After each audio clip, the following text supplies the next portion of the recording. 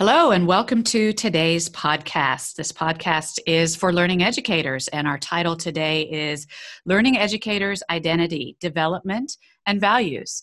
I'm Kristen Barber, Executive Director of the National Institute for Learning Development, and I have three of my esteemed colleagues as a part of this podcast. Again, with me today, Dr. Carrie Borkowski, Johns Hopkins University professor, Dr. Paula Clark, a math specialist and instruction specialist, in a public school, K-12 setting, high school, and almost soon to be Dr. Brianne Roos, joining us from higher education as well. Welcome, ladies. It's good to be back again for podcast number 2. You know, you never really know if you're going to be invited back after the first time. So I guess it's good that we're all back again together.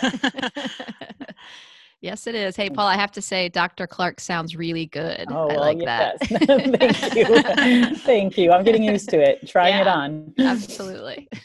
So the last time, ladies, that we were together, we discussed the transition to a learning educator and the need to notice and reflect and attend to this important idea related to needing to have all of the answers and being worried about whether or not we were prepared for all of the contingencies that we might face as an educator, either coming from the student or our administrators or the cultural setting in which we're working. We also talked about in our first podcast, we identified values that teachers have and valuing the modeling of effort and that it's okay to make mistakes and how we grow from those mistakes, intellectual curiosity being a key, and just an excitement about being in a space that allows and affords the opportunity to explore, to try, and to reflect on our own practice as educators.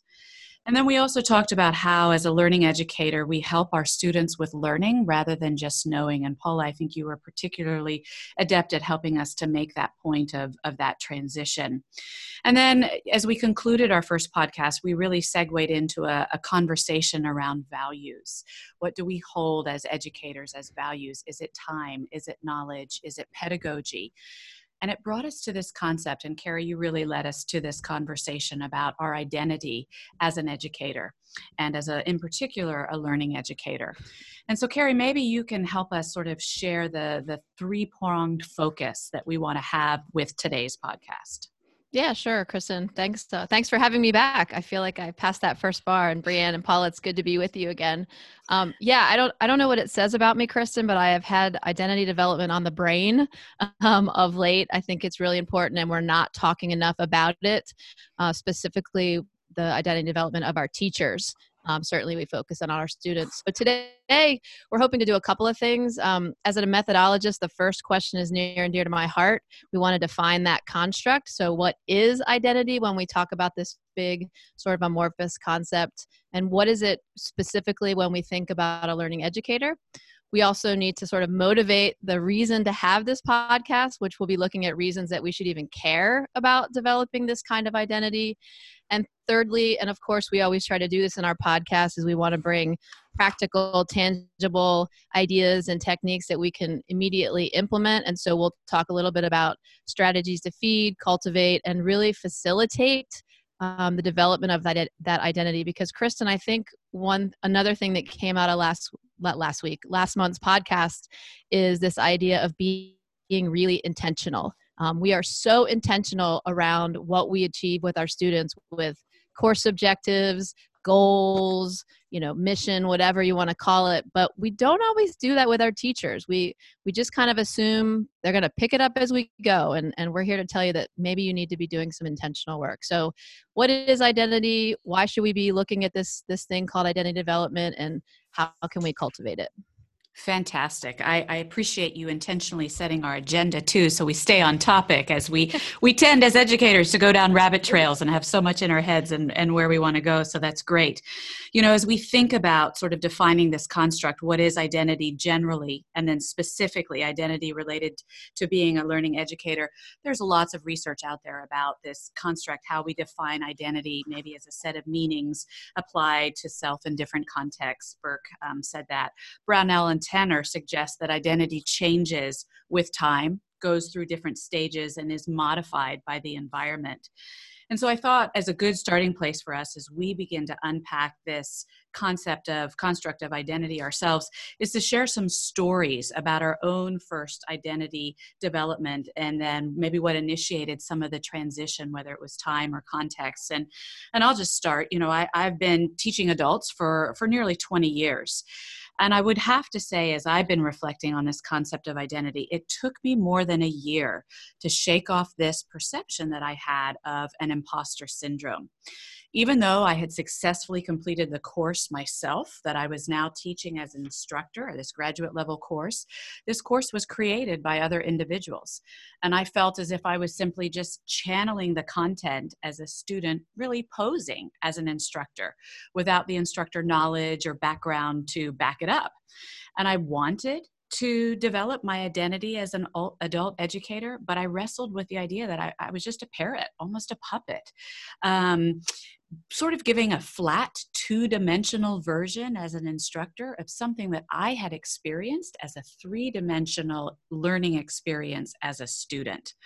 And so it wasn't until my identity learning as an educator began to be shaped when I gave myself the space to experience learning as an instructor, and then to reflect on those experiences. Carrie, going back to that idea of intentionality.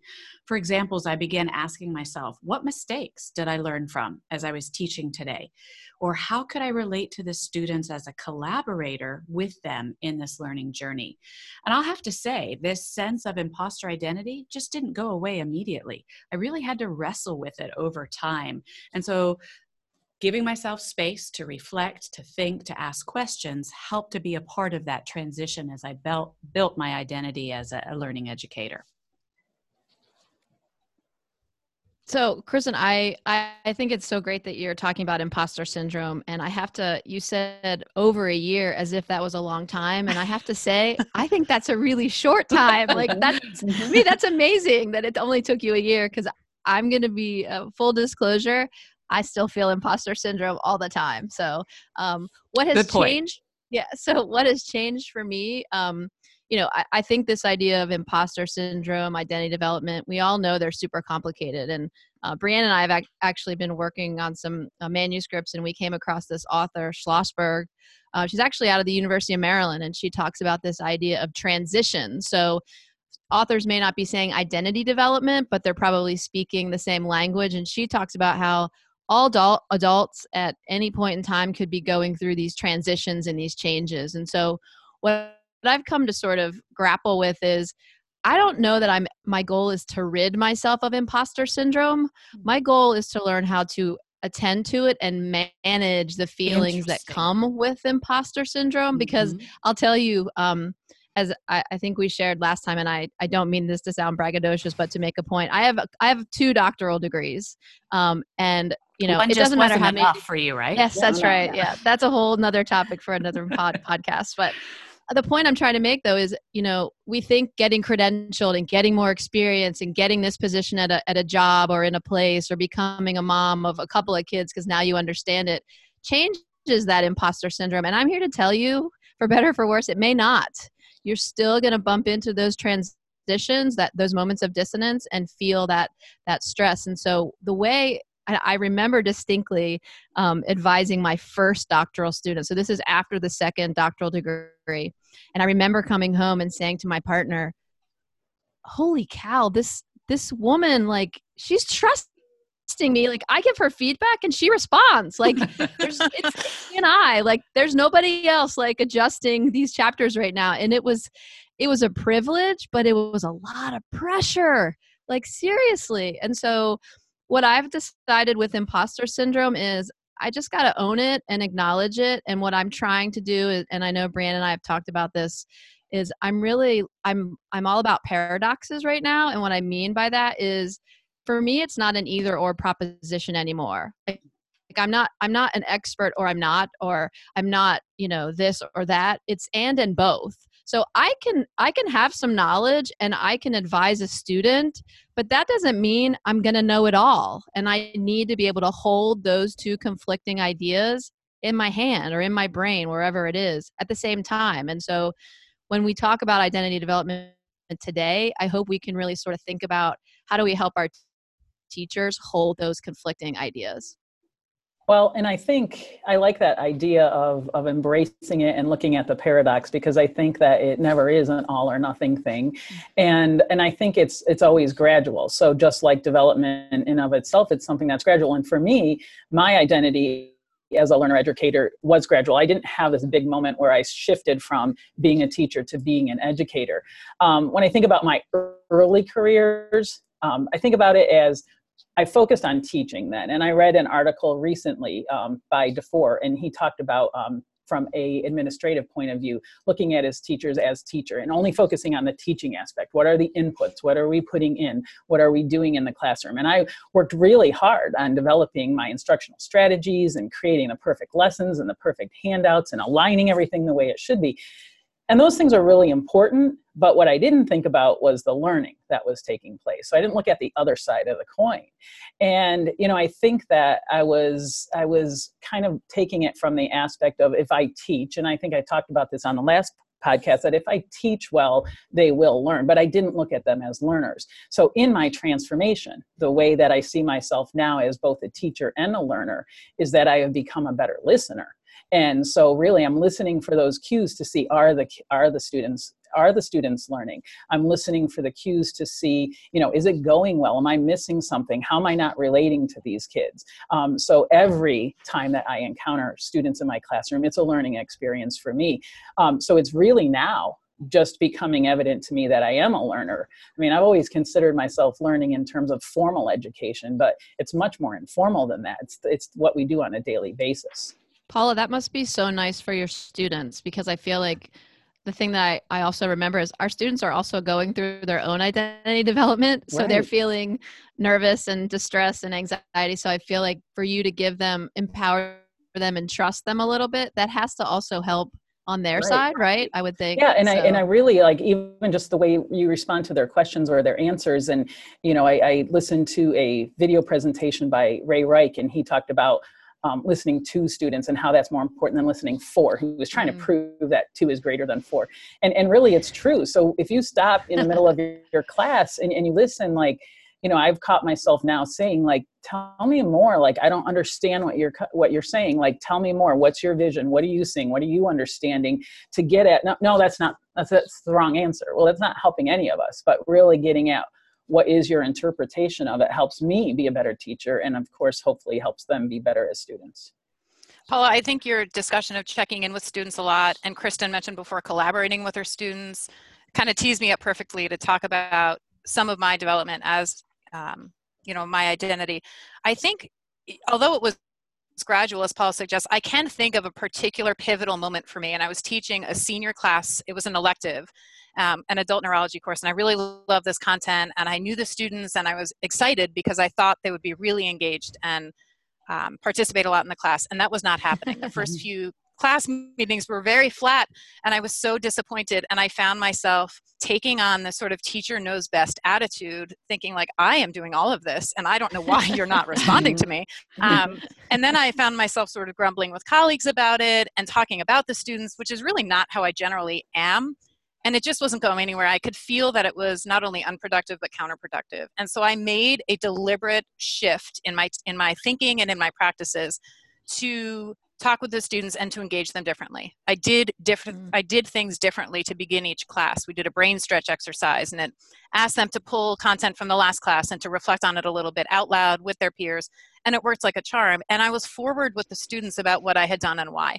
And I think both pieces of that, so kind of shifting from the teacher knows best to an approach that was more open to learning with the students, helped me a lot. And I think it helped them. And Carrie, to your point earlier, of the students are watching and the students are developing their identities. If they took anything from that, if they don't remember the neuro, if they remember like, wow, things weren't going well and she made a change and she told us about it, I think that's valuable. Yeah. I hope so. And I think think to your point that students are way more observant than we give them credit for. Oh, yeah. I mean, just on a very small note, unrelated to, the math I was teaching, a student asked me the other day, would have never thought she was paying that attention. We do a lot of, me getting to know them getting to know me. And she said, you always talk about your grandma. Why don't you talk about your parents? And for her to observe that was like, wow, you really are listening to what we're saying. And so the conversation went on, but they're really paying attention. That's for sure.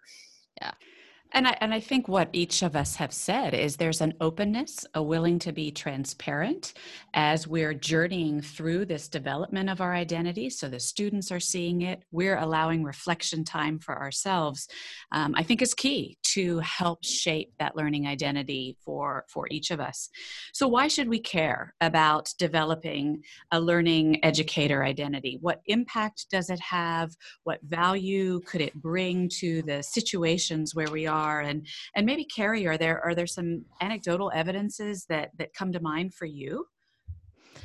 Yeah, sure. As Brianne was talking and I was listening to Brianne as well as Paula, I was thinking about, what would happen if, Paula and Brianne weren't able to make that shift? Like if Brianne had sort of stayed in that teacher knows best mode. And so my first sort of thought about why we should care about this is what happens if we aren't able to make those shifts, because there are a lot of people out there that for all different reasons won't or don't.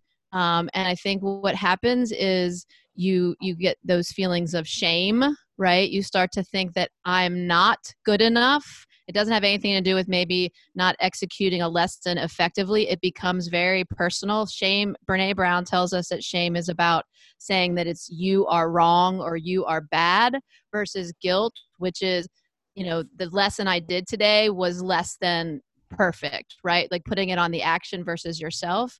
And I mean, I don't have the expertise in shame, but you can imagine the isolation, the depression, all of those sorts of things that go along with those not being able to get out of those transitions. So I think, as Paula and Brianne and Kristen, you mentioned, our students are also watching that.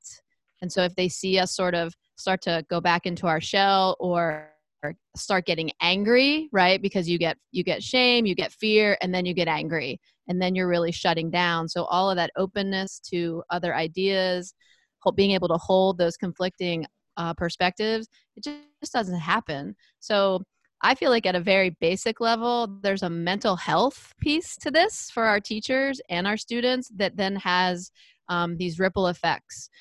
I think one of the other things I'll mention, then let somebody else sort of chime in here, is Brene Brown also talks about courage and vulnerability, that you can't have one without the other. And we often talk about courage as being some, sort of going into the fire or going back towards the explosion. And we always think of it as it is very sort of, tough and strong. And then we think about vulnerability, and we don't think about vulnerability as being strong, right? It's sort of weak and soft.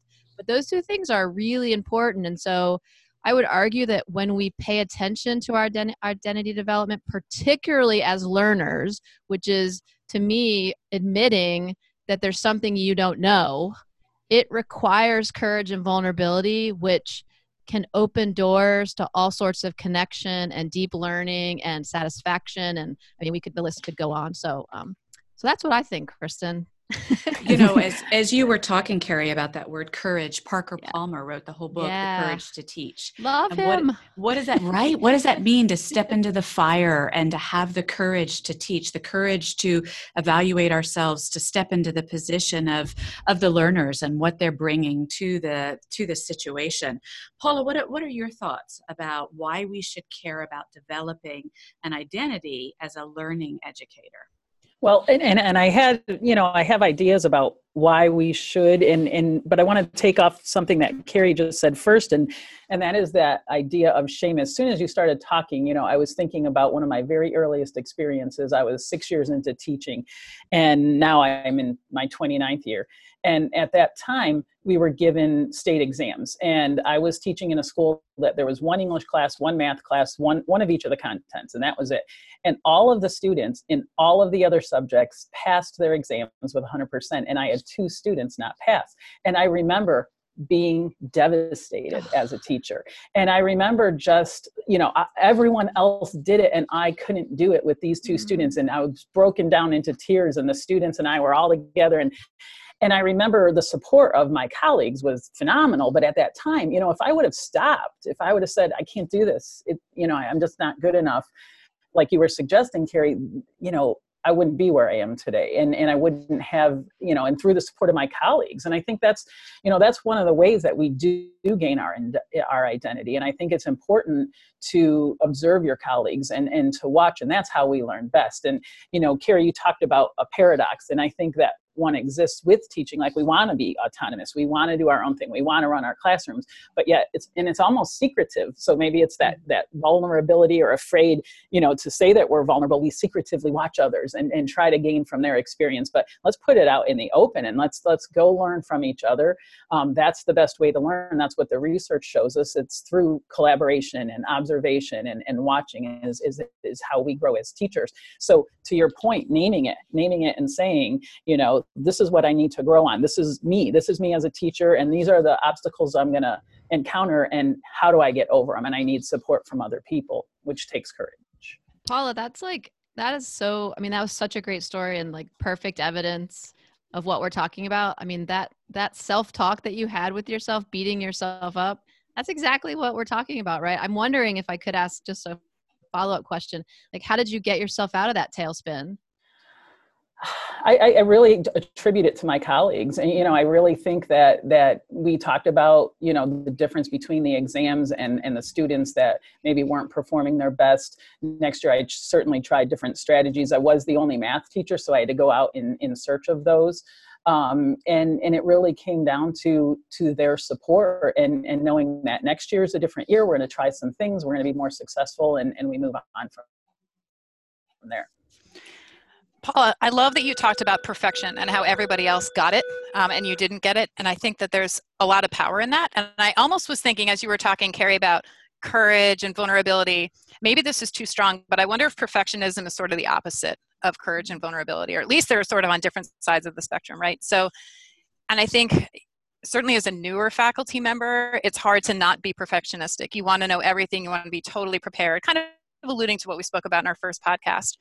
But the power of teaching, I think, really comes in the balance of being prepared and certainly knowing your content area, but not being so hyper-focused on that perfectionism so that you lose that the openness to learn with your students. And Sherry and colleagues did some work on professors of psychology, and they found that those who were so hyper-focused on perfectionism struggled. They struggled professionally with research, and they struggled with connecting with their students. And so we have evidence in the literature, and I think we have anecdotal evidence with ourselves, that there's a really desirable balance between knowing your stuff and being open to connecting and learning new things with our students.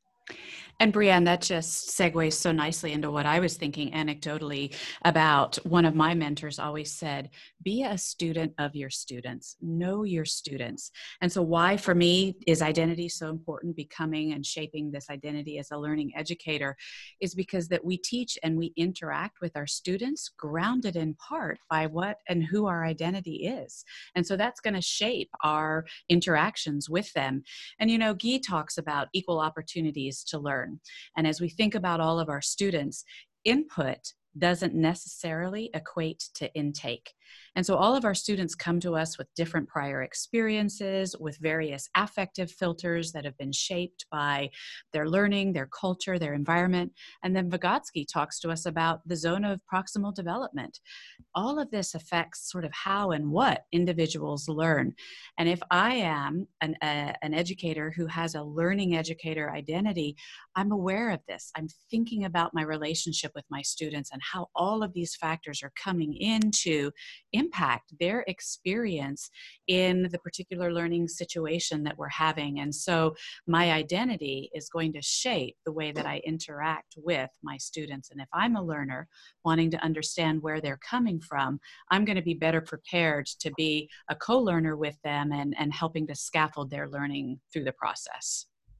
Would it be okay if I just sit and listen to this great conversation instead of participate? Because there's like so many cool things. I'm like jotting down notes furiously. I have to be honest. I'm still back at Brianne saying that perfectionism is sort of maybe the opposite of courage and vulnerability. I'm really thinking about that. I think you're onto something, Brianne. I don't know if it's opposites. I don't know what the right word is, but I totally get what you're saying. And then Kristen, when you said be a student of your students, I'm like, all right, I got to drop these perfectionist tendencies, because the last thing I want in my classes is for my students to be worried about perfectionism. Like, come on. So yeah. So thank you. I'm like, my brain is itching and scratching it and wondering about things. So thanks for that, guys. Ladies. Well, and it just goes back to Paula saying how much her student was a student of her. She was listening to, why are you talking about grandparents, but not parents? And so what are we modeling? And sometimes sometimes the best thing that happens for me when I'm teaching is that the students are teaching me way more than I could have ever taught them. And that's a really powerful place to be in my own identity as a learning educator, that I'm open to them teaching me as well. I wonder how many of our teachers, if we had I'm just thinking as the researcher on Cap On is thinking, I wonder if there's a survey that measures perfectionism. Of course there is, right? I mean, Brianne cited a survey that was talking about it. I'd be really interested to know, like, our listener teachers, how many of us do suffer from perfectionism and sort of how that shows itself, right, in our classrooms and how we prepare for things. I mean, we keep talking about being open, and I think there are a lot of great teachers who are open, but this is, again, another case that I feel like we've been talking about in other segments of the podcast, the last episode, which is, if we don't do our own work and acknowledge that we have these perfectionist tendencies, like, how can we walk into a classroom and try to help our students not be perfectionists? How often do you tell your students it's okay to fail? I just did a sync session last night and I was like, fail early and often, it's okay. And I'm thinking to myself, yeah, if I were on the other end of this, I'd be rolling my eyes because I am so type A, right? But like, I see the value of it being on the other end, but how do we feel it in our bones and internalize it ourselves is sort of what my struggle. So yeah, I don't know. Well, and, I think, Carrie, it was you mentioned earlier, this mental health piece of being able to be okay with the dissonance between the paradox and the struggle of courage and vulnerability and imposter syndrome. And, one of the articles we were reading in preparation for our podcast today was talking about sort of this idea of congruence between identity and what it means in the context of where you're working. So maybe we can talk for just a minute about, how identity matters for teachers, leaders, and students as it relates to productivity and satisfaction, retention, and how we, from a mental health standpoint, from a productivity standpoint, if we have an identity as a learning educator, how is that helpful? And when it's not there, what happens when that incongruence is there and some of the fallout that can occur? Anybody can take that. Yeah, I'm happy to jump in. I feel like I've been hogging the airtime a little bit, so I don't want to do that, but I'll be quick. I had to get ready for the podcast, I had done some research. I teach a leadership course in the summer and the EdD program, and I was looking at sort of what kinds of leadership theories might be important for this kind of work. Because as we talked about definitely in the first podcast was, leadership has to be involved in these pieces in some way, shape, or form. And interestingly enough, certainly transformational leadership is an important style of leadership or theory of leadership. For folks who aren't familiar with it or maybe have a sort of their own understanding of what it is, it's this idea, right, of trusting and empowering your I don't like to say employees because that's very hierarchical, but the colleagues or the folks working in the building with you, to give them a sense of agency and really say, go be innovative. I trust you. You have this training and do what thinks best. Interestingly enough, and for our little after the podcast, but I don't have it in front of me, I happened to bump into an article this morning that was talking about transformational leadership. And it actually said it did a study where when they used transformational leadership, it wasn't as effective as the claims are when there was incongruence of values between the leadership, the institution, and the folks in the building. That's And so powerful. Wow. I thought that was really cool because Yeah. we always, I feel like transformational leadership is often the go-to. I'm using air quotes for the listeners who can't see us. It's sort of that go-to leadership theory when you're working on culture, right? You're really and trying to empower.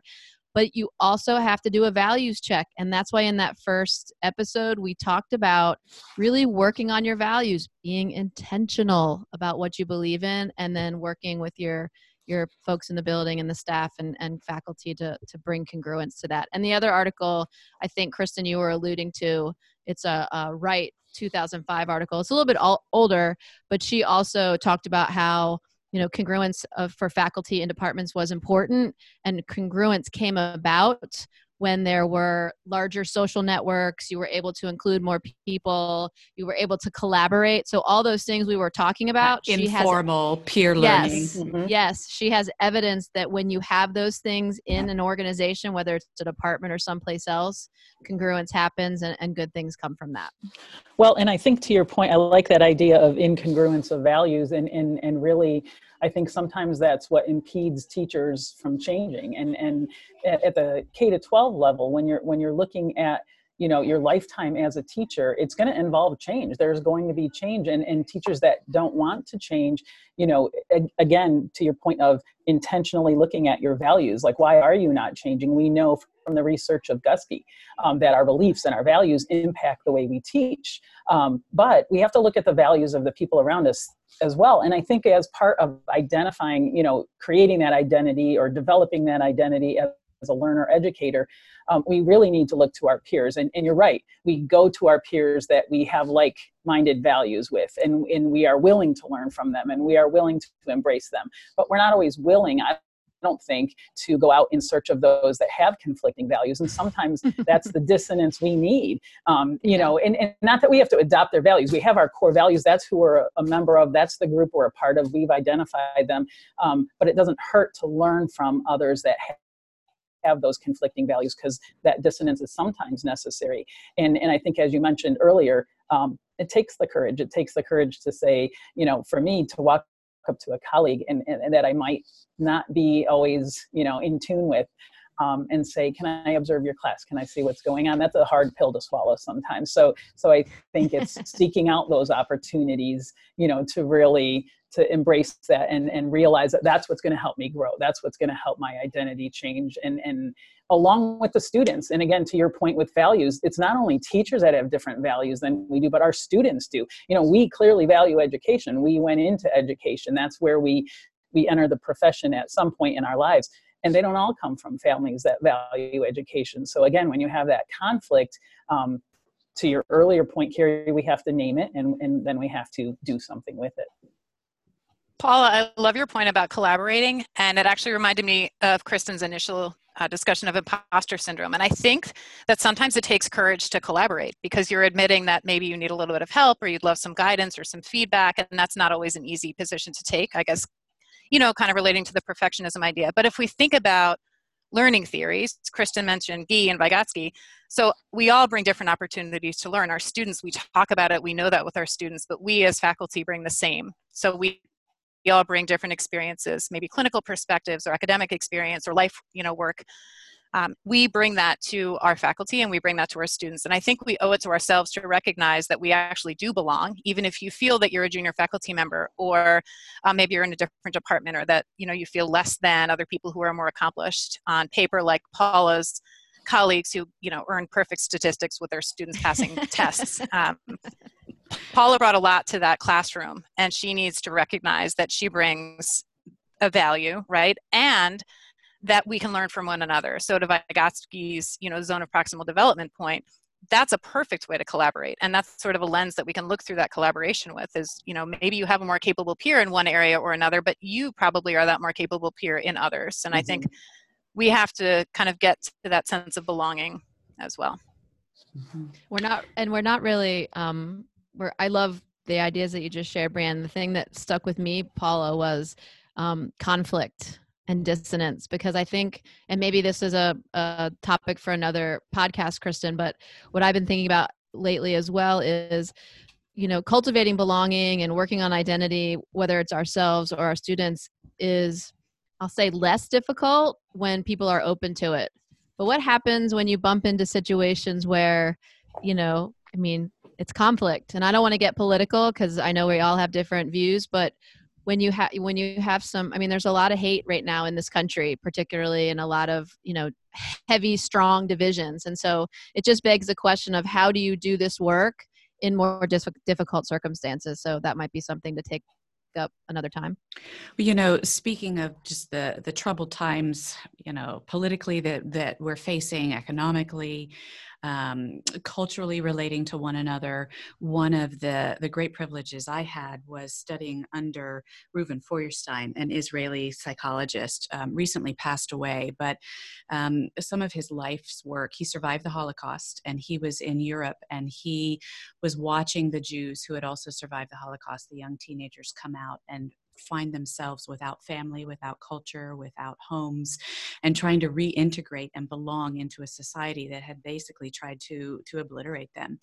And so he began to reinculturate them and work with them and help them adapt, get back into society. And his peers, he was a peer with Piaget. And can you imagine the coffee shop talks that these theorists and gentlemen must have had? Oh, to be a fly on that wall. Yeah. But they said to him, well, okay, if you can modify the brains of typically, normally developing people who have had traumatic events, can you do that for individuals who chromosomally start out life different? So those maybe with Down syndrome. And that's sort of where his theory of structural modifiability came out, and this idea, this belief in the human ability to be modifiable.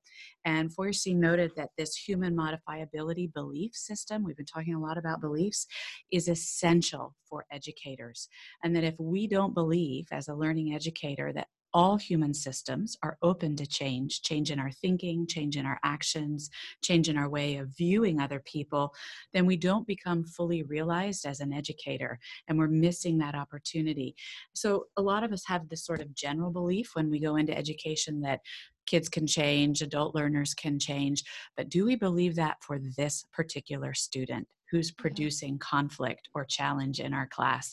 And do we hold that belief system of modifiability for every individual within which we come in contact with? Ooh, Kristen, do we believe it for ourselves, right? Good point. Right. I think it's one thing to apply it to the students, but do we believe it for ourselves? I think it's the easiest thing to do is to just keep doing what you're doing and to maybe blame external factors for a lack of success. But are we holding ourselves to that standard ourselves? I don't know. That's the hard part. There's the work. Carrie talked earlier about the work, and it's really hard. I am so type A. I love to have everything all set. And it takes a lot of courage to step out of the script and to be vulnerable with my students. But those are by far the best moments. So, well, and I like your point, Brian. When I started my dissertation research intervention, I started with a session with my teachers, and we simply started by listing all the what ifs. Like, what if students came from homes that their parents supported them? What if they did their homework? What if they brought pencils to school? What if? So all those external factors that you're talking about. And then we flipped it around. And then we just changed it to, okay, they are coming with this. They are coming with this. They are coming in this. What is our role in this? What if we did something different? So we're always using those external factors as excuses. But what if we changed? And then we ended it. That was it. So it was this, what if we changed? And then we went into how can we change? So really, in terms of developing your identity, I think you have to keep asking yourself that question. What if I did more? What else could I do? What actions can I take? Good point. I like that. That was, Kristen, that was pretty heavy, powerful, pretty heavy. The thing that I thought about, I'm going to completely not do a good job on quoting Brene Brown, but the idea is that our level of self-acceptance cannot exceed, our level of I knew I was going to butcher it. The level of self-perception of belonging cannot be any higher than our level of self-acceptance. And so put that to yourself and put that to your students. And Kristen, I just love the idea that you were thinking about with respect. It made me think of growth mindset. It made me think about when neurologists or neuroscientists talk about the plasticity of the brain, like literally. And then in the book that you shared with me, Kristen, I think the metaphor is skylights. Yes. Right. The idea of being able to sort of anything is possible. So I do think, Paul, I agree with everybody about, applying that to our students and ourselves. I think the tricky part is twofold for me. One, I'm not a K-12 teacher, but I am entirely aware of all that is put on our teachers. So when a student misbehaves or does those things that are against whatever, it's so hard for a teacher to take the time to attend to that student and think about all this, because they have 20 something other students and they've got a test that they've got to pass at the end of the year, right? So that's the realities of it. The other thing, and I'm sorry, I keep going back to Brene Brown. I told you I'm a fangirl, so sorry, is the idea that we do need to be open, but we also have to be safe. We have to feel safe, right? Like physically and mentally. So there's this idea of boundaries. And so it always brings me back to, can we agree on some values, which is valuing human life, right? Like at a really molecular level, where can we find agreement with someone that just completely disagrees with us? Because that to me speaks to safety. So if someone doesn't agree that I'm worthy of, protecting as a human being, I'm not going to enter that space with that person. And I think I say that just to acknowledge that there are real people in this world who don't have that safety, and that I, as a white woman, have some privilege that other people don't have. And I think we have to acknowledge that. Mm-hmm. And these are tough conversations that we Yes. have to be willing to enter into. And while we may feel afraid, if we never discuss them, like Carrie, you were talking about, what's brushed in the dark stays in the dark, can grow and fester, and don't have these opportunities to change and develop. And so we're really talking about, why should we care? Why should we care about a learner identity, learning educator identity, and really starting to get to some of these, maybe what are the barriers, or what are the strategies to feed and cultivate this identity as a learning educator. And I know Clark and Hollingsworth talk a lot about changes for educators as they go through the professional learning process, and they sort of lay out reasons why changes are initiated, and they look at sort of the locus of change as being external or internal, and really they land on, it's going to end up being a combination.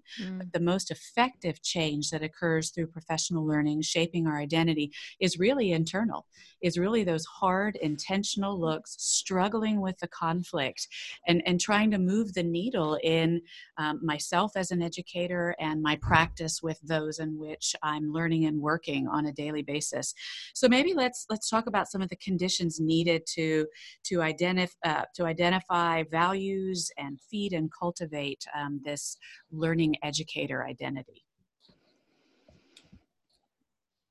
I mean, I think we've touched on some of them already, Kristen, even though we haven't sort of named them as strategies, but just the idea, I mean, Brianne talked a lot about, and so did Paula, collaboration, right? Finding, even if it's at the beginning, I think Brianne, you had mentioned how it does take courage to sort of step out of your comfort area, whether it's, wanting to be completely organized or wanting to be in a space where you're right.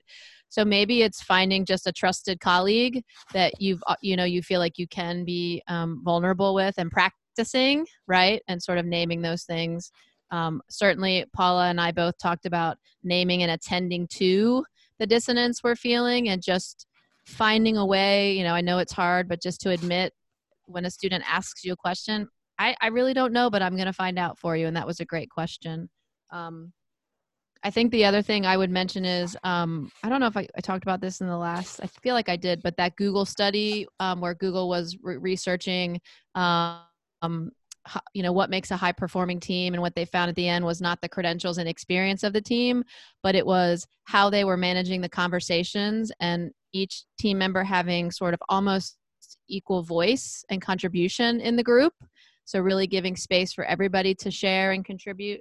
And then the other thing that came up in that study was having a sensitivity, being able to read the room for emotions and stress and things of that nature. So it had almost nothing to do with the who, but the how.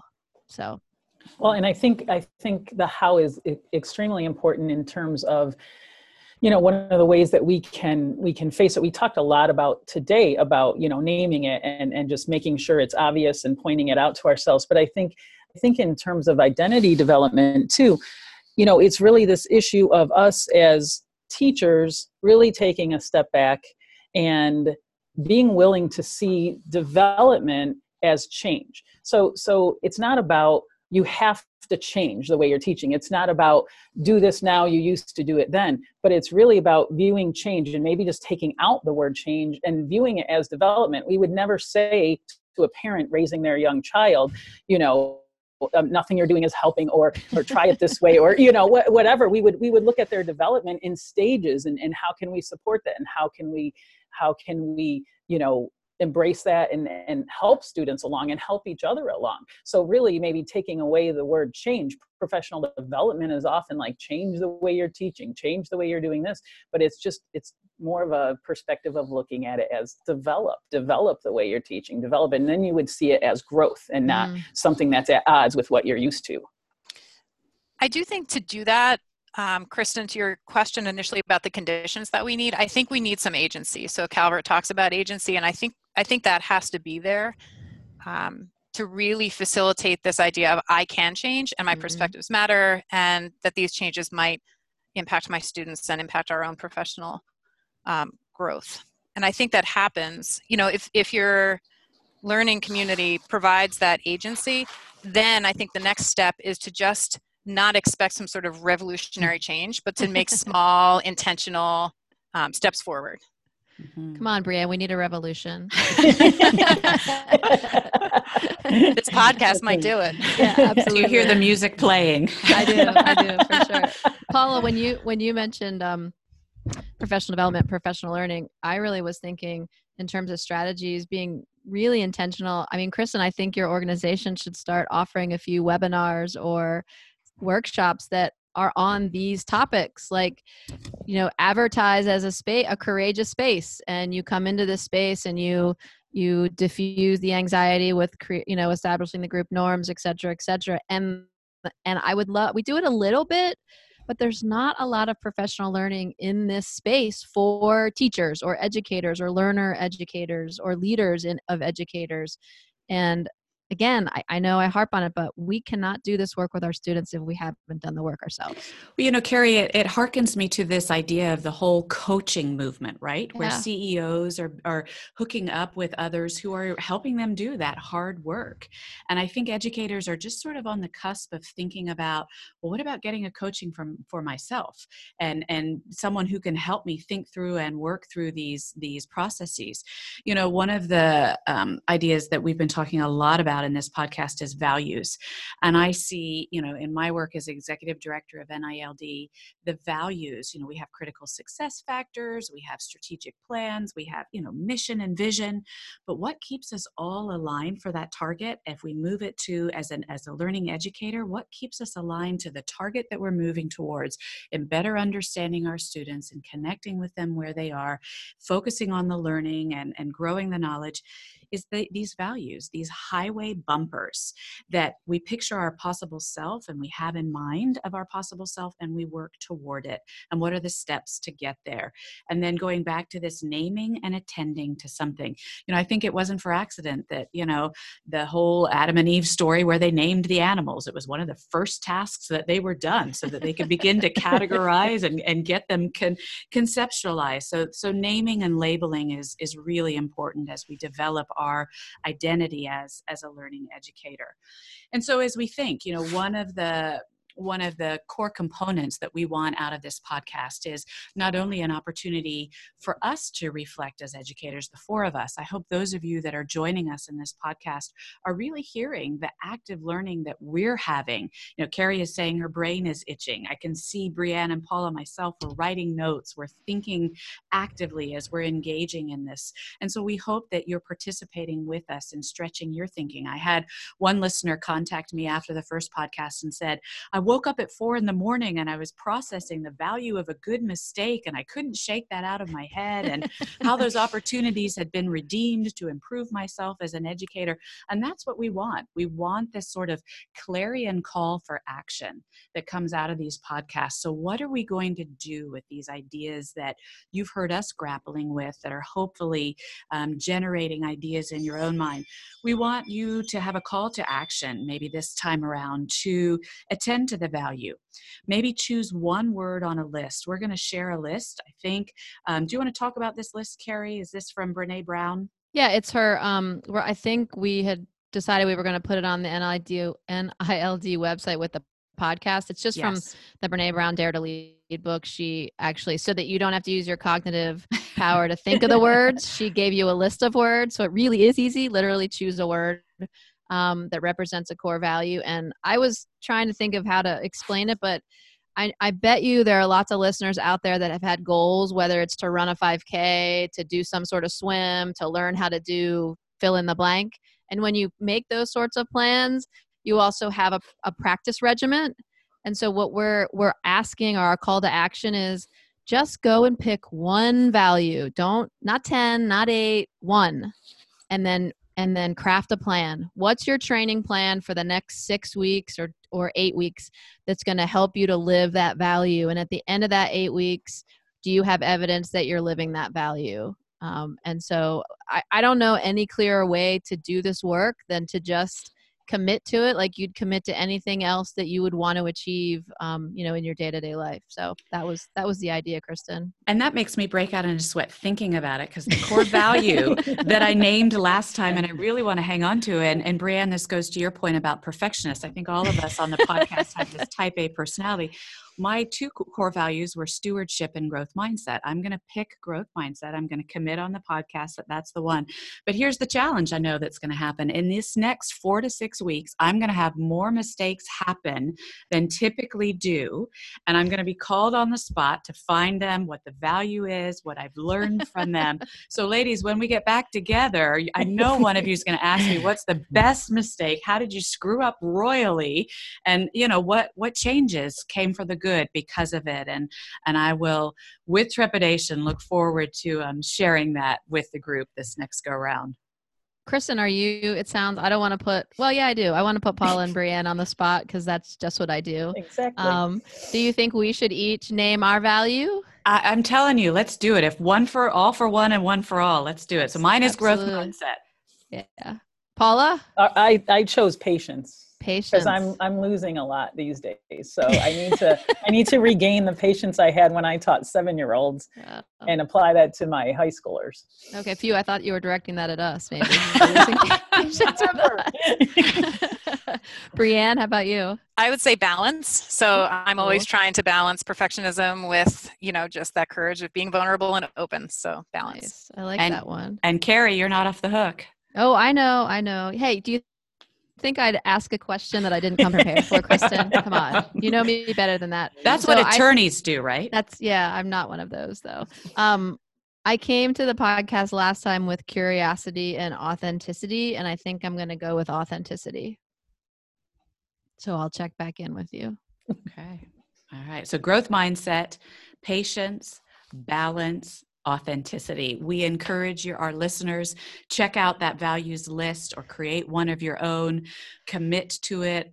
Believe me, you will find multiple opportunities once you begin to pay attention to that value to have it exercised and stretch you, push you into the margins, but you're going to be different because you're intentionally focusing on it. It will change your practice. Look at ways in which you're teaching different, you're interacting differently with your colleagues, and feel free. You can write into NILD. We have an info@NILD email address. So if you have thoughts, comments, feel free to write into us, and we'd be happy to bring those to our next podcast. Thanks for listening today. We appreciate your time and look forward to sharing with you during our next podcast. Any final thoughts from anybody else? Paula. Well, yeah, I have one prepared and I was waiting for it. I thought you were going to cut us off and I didn't get my last word. So we talked a lot today about intentionality and really naming that thing that you want to work on and envisioning it. So from an article by Olson, talked about identity formation of teachers, and he really based it on the reason for entering the career.